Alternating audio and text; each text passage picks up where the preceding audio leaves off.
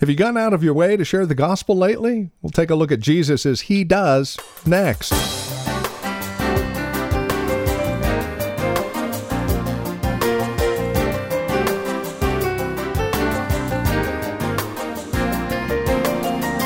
Here in John chapter 4, Jesus says that he must go up through Samaria. Well, according to the maps of the day, it wasn't that he had to, but there was somebody along the way.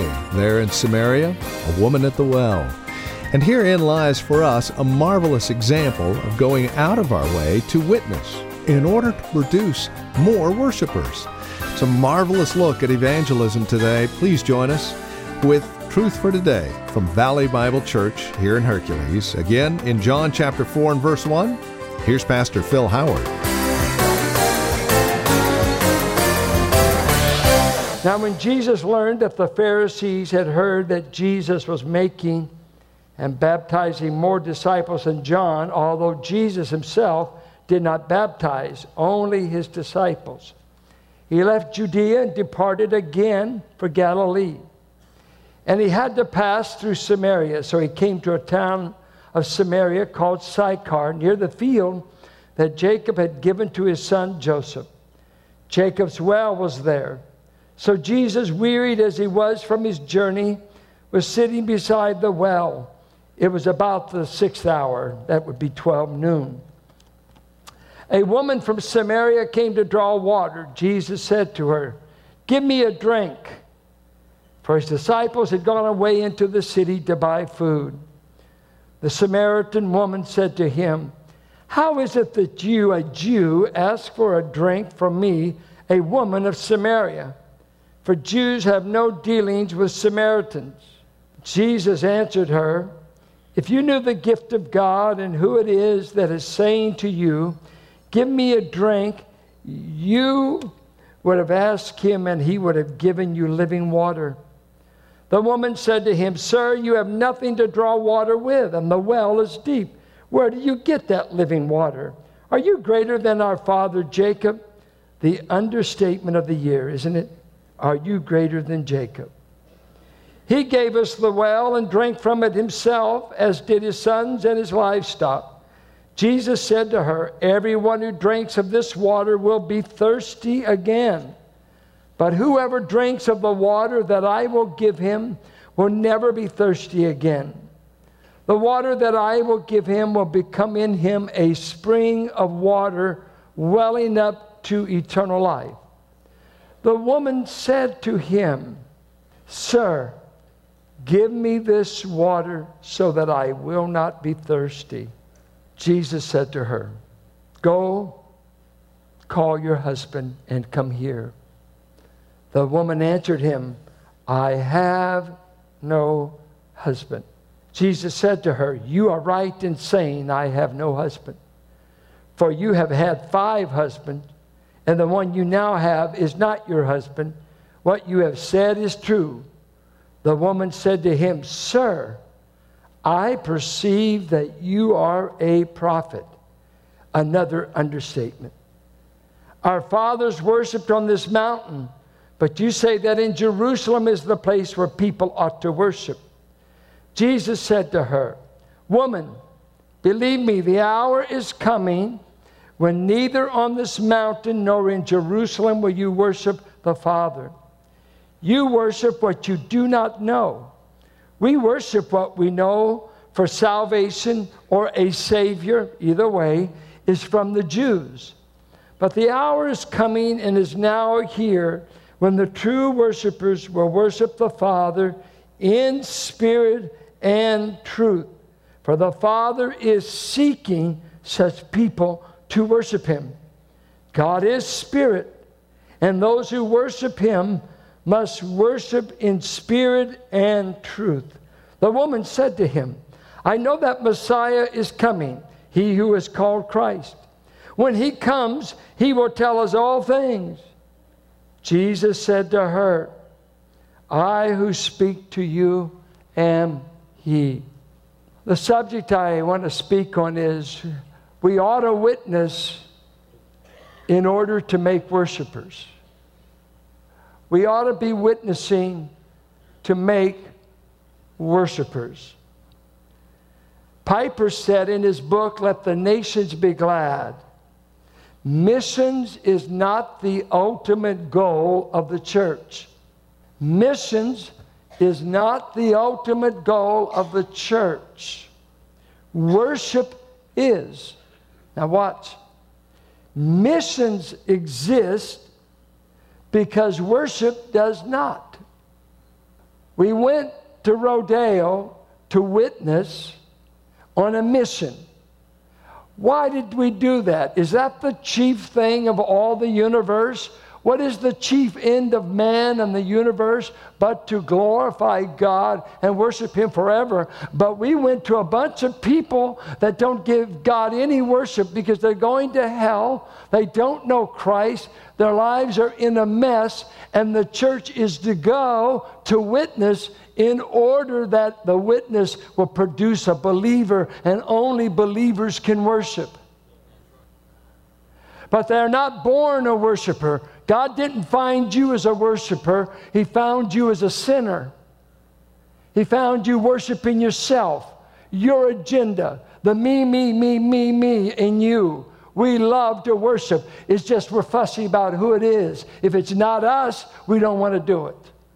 And so God has to work in our heart. So Piper rightly says, you want to go to men and women because we're trying to form a worship choir that will sing with the 24 elders around the throne. Worthy is the Lamb that was slain to save us from sin. So we witness in order to make worshipers of God.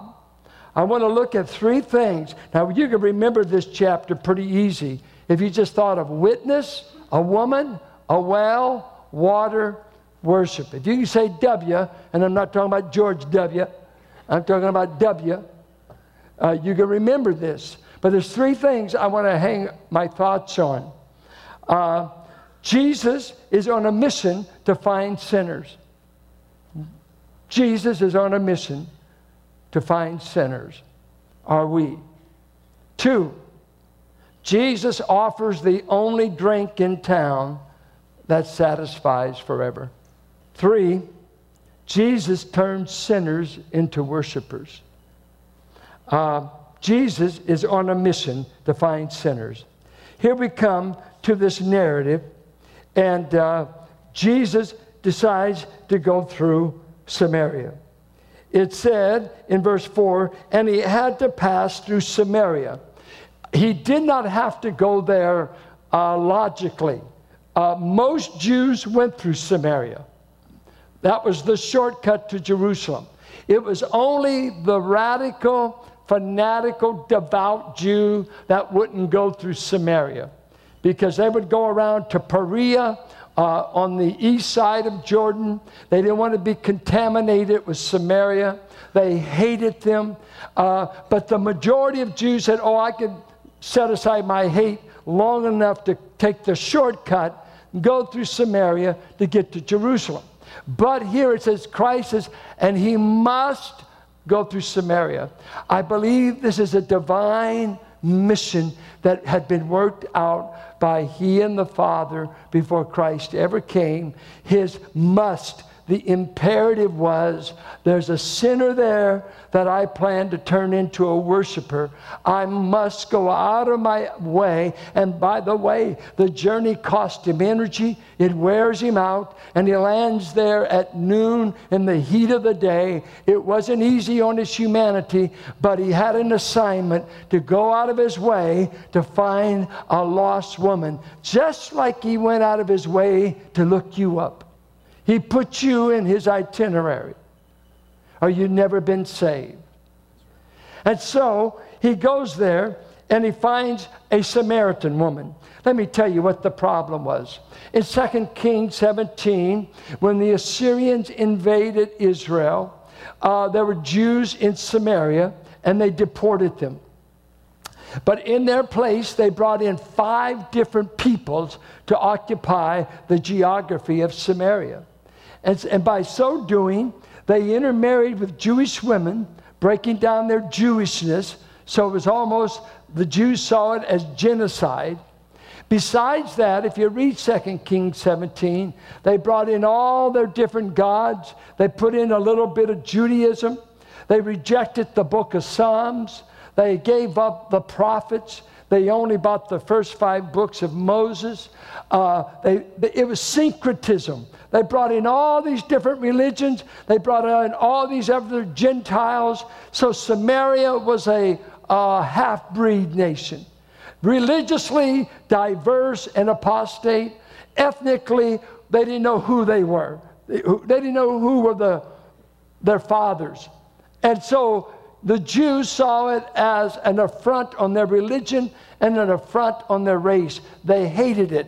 In 400 BC, the Samaritans decided, we're not going to Jerusalem. We're going to build another place of worship. And they built a temple at Mount Gerizim. And that's where they worship. About 122 BC, the Jews invaded the land and burnt down their temple. So this hostility is raging in the land of Samaria. So for Christ to even include going to this kind of people, this racial diversity, anti-Jewish, it is an amazing that the Messiah of Israel will look up a fallen Gentile woman of the worst kind. She's a woman. And in the ancient Near East, women had no voting rights. They could not speak in the synagogue. They sat in separate places. They were good for having babies and doing manual labor. They were not esteemed highly. Then she's a Samaritan. Then she shows up at noon, and to show you how popular she is, nobody else would be seen dead with her. All the other women of it, you get the water early in the morning, since water weighs 8 pounds to a gallon. It's not a light thing to be carrying water. You do it early in the day. But none of the women want to be down there because this woman has a way with men. She's always going to have a man. Now, we don't know what happened to the husbands. They either died, were divorced, or poisoned. But they're not around. You see, women are hard on men.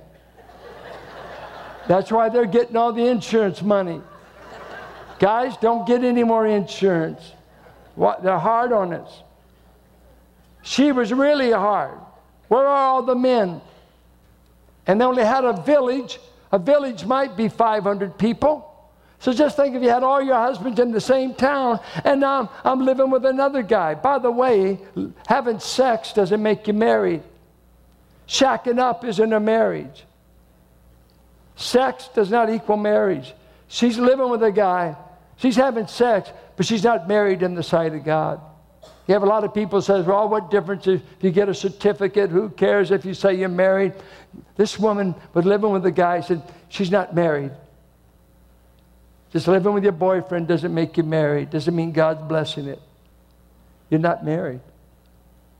Because marriage means you publicly declare this person is spoken for, and I pledge my allegiance, I'm spoken for, and so that our children will not be illegitimate. They will be the result of a covenant bond between us. Marriage includes a covenant, and today people want sex. They don't want the covenant.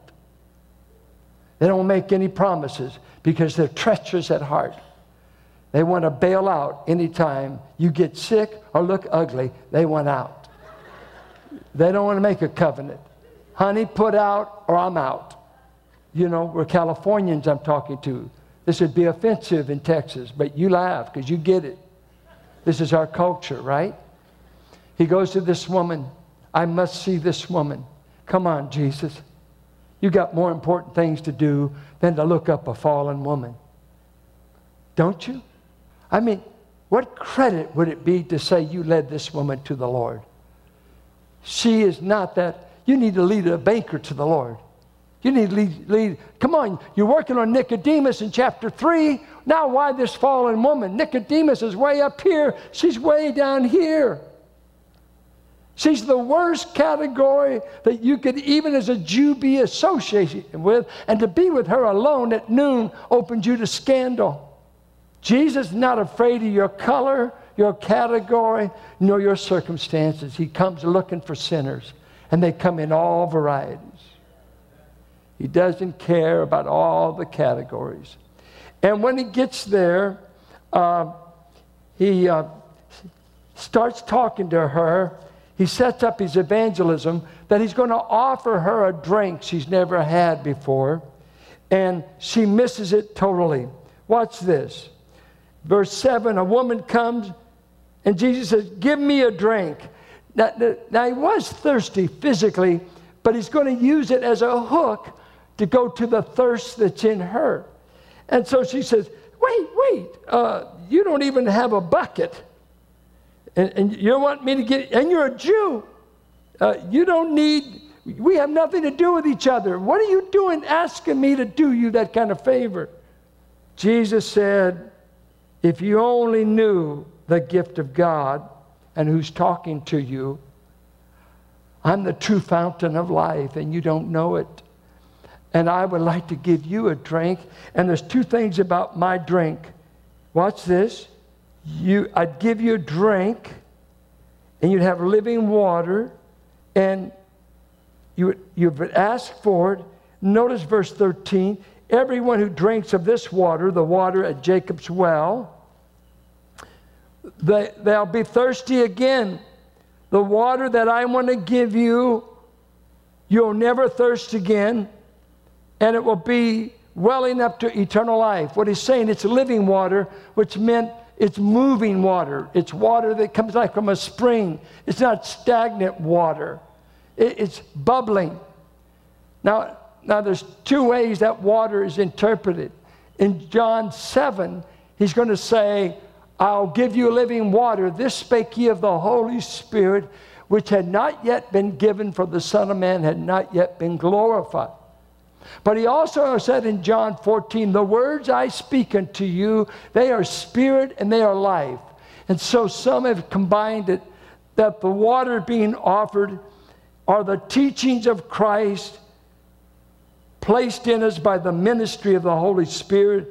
And what he's offering her is eternal life that makes the Spirit come in and make you understand the teachings of Christ. And he's saying, I am the drink, woman, that you need. You've had a lot of relationships, but you're still thirsty. There's a cosmic thirst in you. Every man and woman live with a thirst in this life. And if you die without Christ, that thirst remains with you for all eternity. For the rich man in hell, all he wanted was a drop of water. For to live and die without Christ is to be eternally thirsty, to be eternally empty, eternally wondering where I could find satisfaction. Now, the marvelous thing, Jesus said in Matthew 5, he that hungers and thirsts after righteousness shall be filled. But here he says, if you drink this water, you'll never be thirsty again. So how's that? I'm supposed to hunger and thirst, one.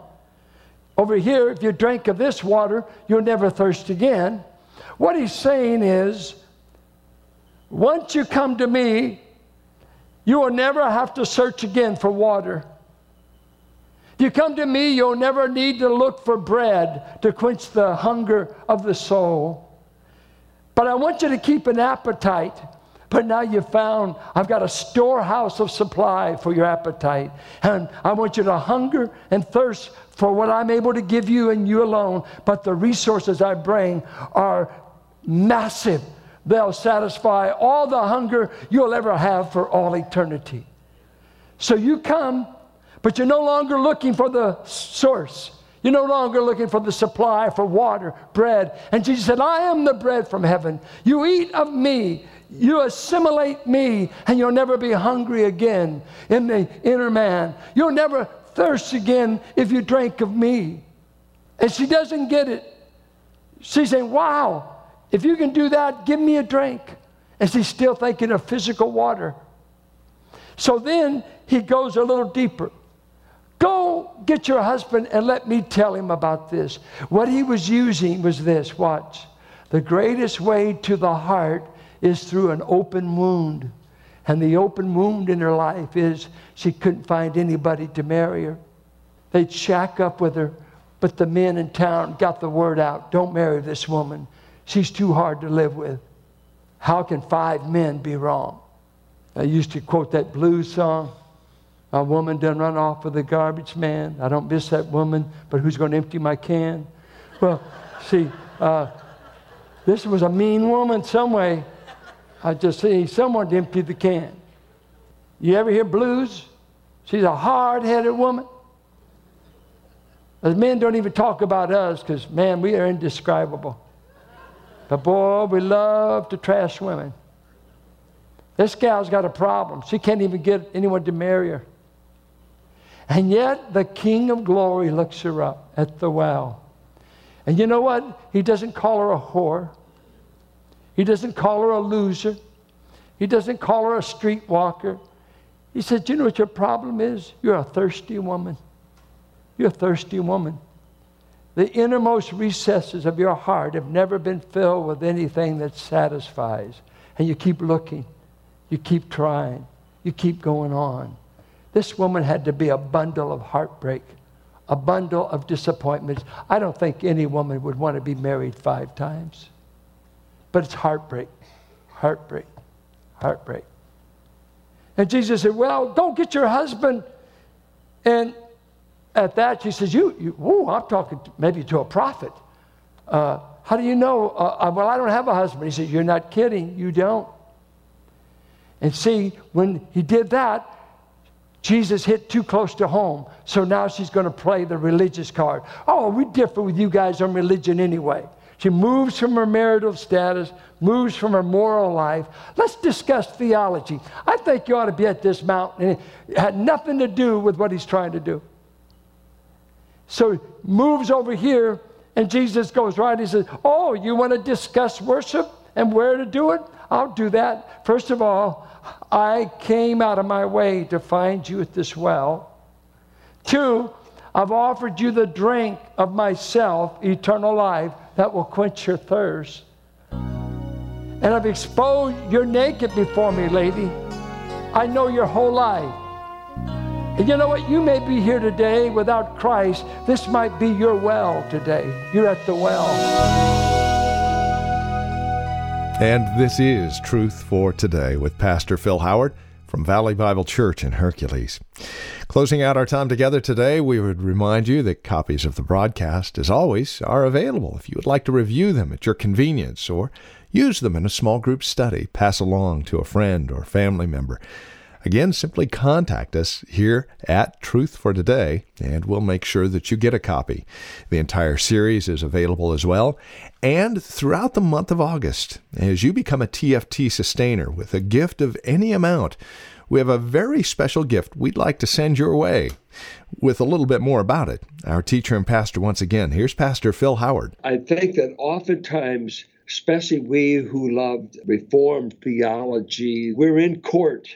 We're before a righteous judge, and we're coming before the righteous standards that have been broken. And so everything's legal. Everything is, I need a lawyer. I need a defender. I need someone to give a righteousness I don't have. But what we can often overlook, what makes this righteousness available? And then I hear a verse that says, God so loved the world. And say, oh, let's don't get gooey. Don't get gooey. This thing comes out of the heart of God, the mercies of God. And he shows back here, oh, you talk about a lover. This God is a lover that will woo us, pursue us down through the labyrinth of time, making himself revealed. And you see it just with a faint sketch in a Boaz that doesn't know this Gentile girl, not at all. Who are you? And he says, I've come to love this girl. I'll pay the price.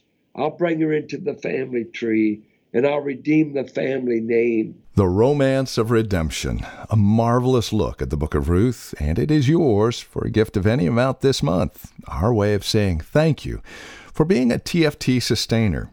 Now, by the way, as you contact us and become a TFT sustainer on a regular basis, some of the other resources available to you are our quarterly newsletter, our once-a-year special gift, and Take a Break with Pastor Phil. It's the weekly video devotional that we have available. And again, that is for our TFT sustainers. No matter how big or how small the gift on a monthly basis, it's our way of saying thank you for partnering with us and allowing us the opportunity to continue the ministry of Truth for Today right here on KFAX. You can reach us at 855-833-9864 or valleybible.org. You can also write to us at 1511 M Sycamore Avenue, Suite 278. We're here in Hercules. The zip code is 94547. Thank you so much for joining us today. And until next time, may the Lord richly bless you.